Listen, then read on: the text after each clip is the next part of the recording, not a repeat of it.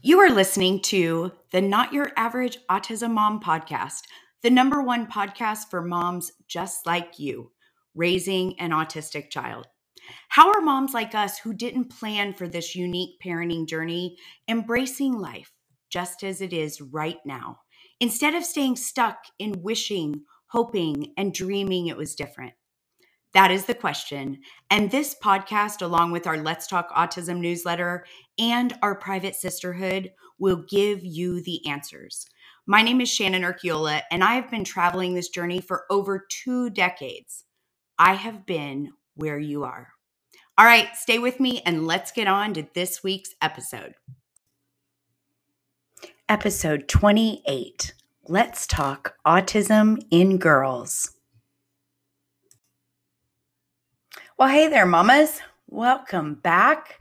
I am excited to talk about today's topic because honestly, girls with autism get left behind so much in so many discussions. And I just think that it's important for all of us to understand that raising a girl with autism brings about the same challenges that raising a boy with autism does. So those of you who are raising girls, just know that we see you and we know that your experiences are no less than ours. So, in today's episode, I am going to be talking all things girls and autism, and I want to give special recognition to our moms of girls in our private membership because they have honestly given me the inspiration to do this podcast and bring more attention to girls with autism. So, thank you. You all know who you are. So, the signs of autism in girls and women are not the same as those in boys and men. Autism manifests differently in girls, and also the criteria developed to diagnose is specifically around males. Here is what is important to know. Boys are 3 to 5 times as likely to be diagnosed as girls. So, why is that? Well, let's talk about that first. To start, I will tell you that the National Autistic Society says that because of the male gender bias, girls are less likely to be diagnosed, even though their symptoms are equally as significant. Obviously, that says to me that in girls, pediatricians and physicians simply do not immediately go to autism, but instead they think of alternative reasons they may be having deficits or behaviors. Next, as we all know, boys are often seen to simply be more disruptive than girls, and therefore they are more likely to receive attention. Girls are also much better at masking their symptoms and fitting in than boys are. And ultimately, their behavioral characteristics are seen to be less of a problem that might need a deeper look. They often become good at hiding their symptoms, not to stand out.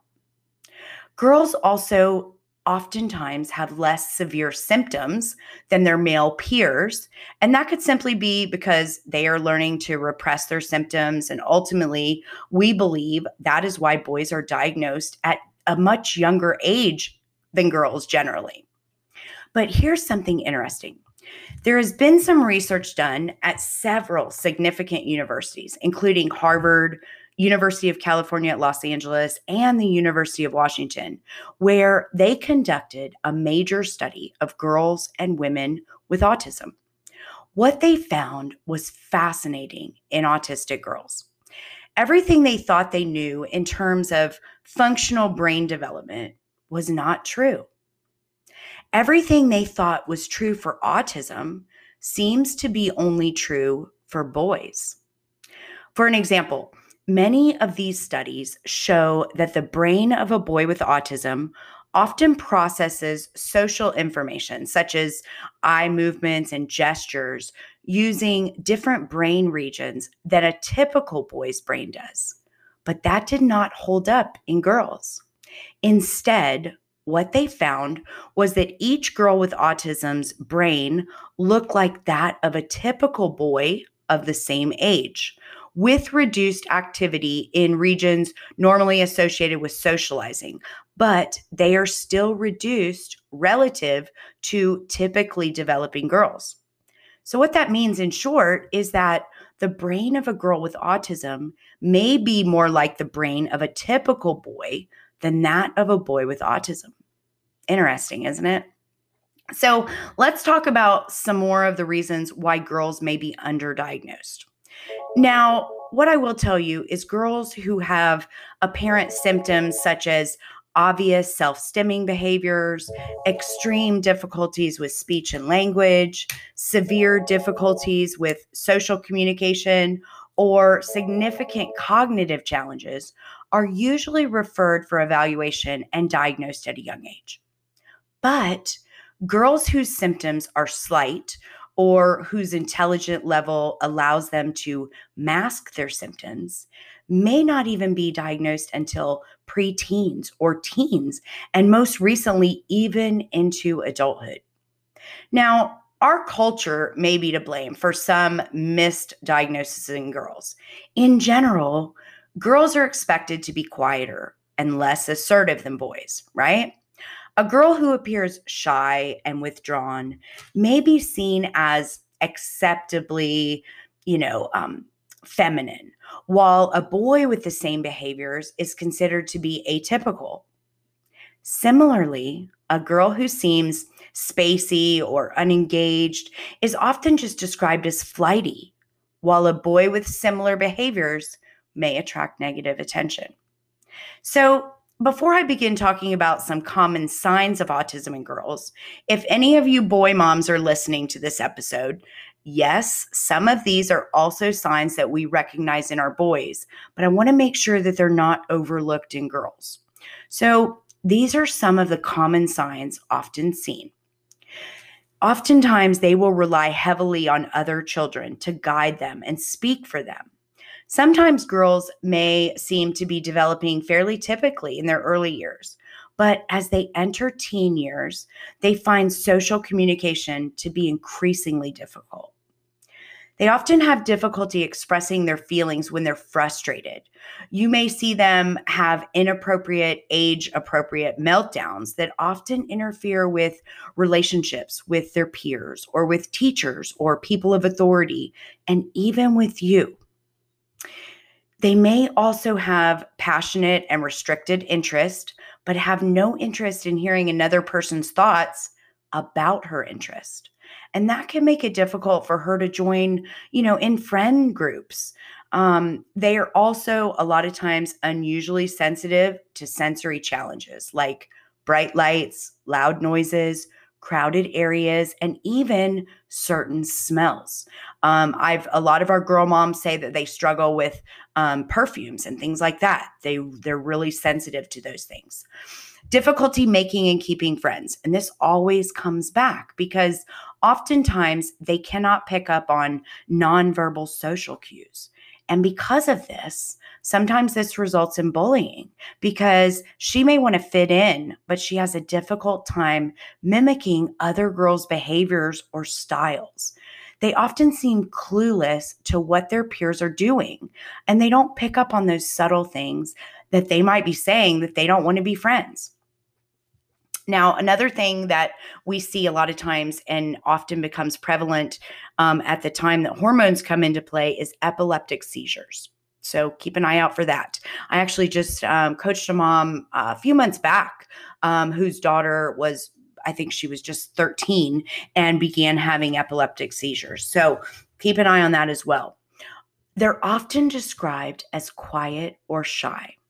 Now, we know that being quiet or shy isn't in itself a symptom of autism, but often difficulty with receptive and or expressive language can make it difficult to join in conversations and respond appropriately in those social situations. Unusual depression, anxiety, and moodiness, which are certainly not unique to autism, but autism is absolutely associated with many different mood disorders, and we see this a lot in teenage girls with autism. Now, some other signs to consider that are not talked about so much, but are equally as important to pay attention to, and again, they may mirror some of the same signs in boys, but we want to be sure to recognize them in girls as well.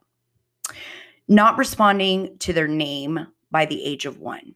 Now, most typical developing children will respond to you calling their name, showing them something. They're responsive by that age. And a lot of times I've seen in autism with girls, they're not doing this until almost 3 years old. So pay attention to that. They prefer not to be hugged or cuddled at a young age. They're not being able to follow instructions, which that's an executive functioning deficit. So, that's something to look for. They won't look at what someone is pointing at for them to look at. I found that very interesting. So when you tell them to look at something and you're pointing, oftentimes they won't look at it. Another big one is losing vocabulary skills as they get older. Very common, exceptionally common in girls. They display learned skills as they get older, but they lose some of those skills that they learned at an earlier age that really can't be explained. They can't express their needs and wants, resulting in just eruptions of emotions and meltdowns. Difficulty understanding other people's feelings. Look, here's the thing. They are having a difficult enough time understanding themselves, let alone other people. So those are some of the main things that you want to look for at a younger age. So now that we've talked about those signs to look for, I want to talk about behaviors in autistic females, which can be helpful for those of you who have little girls to be aware of as they grow into their teenage years and even beyond. Autistic females tend to be more aware of the need to socialize. So, what I mean by that is, even if they lack the skills to interact, autistic girls often copy what their peers do and mimic the skills needed for social interaction. Autistic girls often won't initiate social contact, but can easily go through the motions of how they're expected to act in those situations. Autistic females tend to use their words carefully. Rather than making meaningless comments, autistic girls will use their words with purpose and will not use small talk to initiate communication. Autistic females often create an elaborate fantasy world. So think about this. Much like an autistic boy would develop strong special interest, an autistic girl may develop a vivid imaginary world or take great joy in escaping into fiction that she's created in her mind. Autistic females are more likely to experience high rates of depression and anxiety.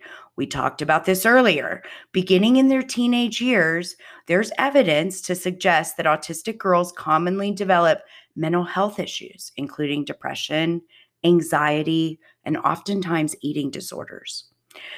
There has been studies that have shown that a very high percentage of females in mental health treatment centers in their 20s are actually undiagnosed autistics. Wow, right? Autistic females often have fewer friends, particularly in their teenage years. Autistic girls are often isolated or have fewer friends than other girls in their peer group. This is linked to the difficulty that they experience with communication and interaction. Autistic females find teenage life particularly stressful. Now, any teenager can have trouble coping with their adolescent years. Autistic girls are likely to struggle even more as they come into their sexuality and relationships and puberty. Those are all very difficult times for girls with autism. So I hope today's episode has been helpful. And if you feel that these criteria describe your daughter and you decide to seek an evaluation, be sure to find an evaluator or team that has specific experience working with girls on the spectrum. As I mentioned, it can be tough to diagnose high-functioning autism in girls who have learned to work around their challenges. So you, mama, may have to go a little bit further. And for those of you who have girls who have the diagnosis, I hope that I gave you some things to keep an eye out for. as they grow to look at, specifically in their behavior and their interactions and things like that. So I hope that you all have an amazing week ahead. And if you're on social media, make sure that you look for us at Not Your Average Autism Mom on all your social media platforms. And if you want more information on the private membership or when we open for new members, make sure you head over to the website at www.notyouraverageautismmom.com. And until next week, have a great week. And remember, you are doing amazing at this mom thing. Hey, so if you are loving what you are learning on the podcast, you really should check out our private membership. Our Not Your Average Autism Mom community is where we dive deeper into all of the topics we discuss on the podcast and where you can get individual help and learn coaching tools that will make your life better every day when you learn to manage your mind. You will have access to all of our training and resources that you will need along your autism parenting journey. And you will develop relationships with other moms just like you, all raising a child with autism. It is my absolute favorite place to be. So head on over to the website at www.notyouraverageautismmom.com to get all the details. And please, if we're not open right now for new members, we only open a couple times a year. Be sure to join the wait list so that you'll be the first to know when we're going to open. I hope you do. I would love to work with you inside.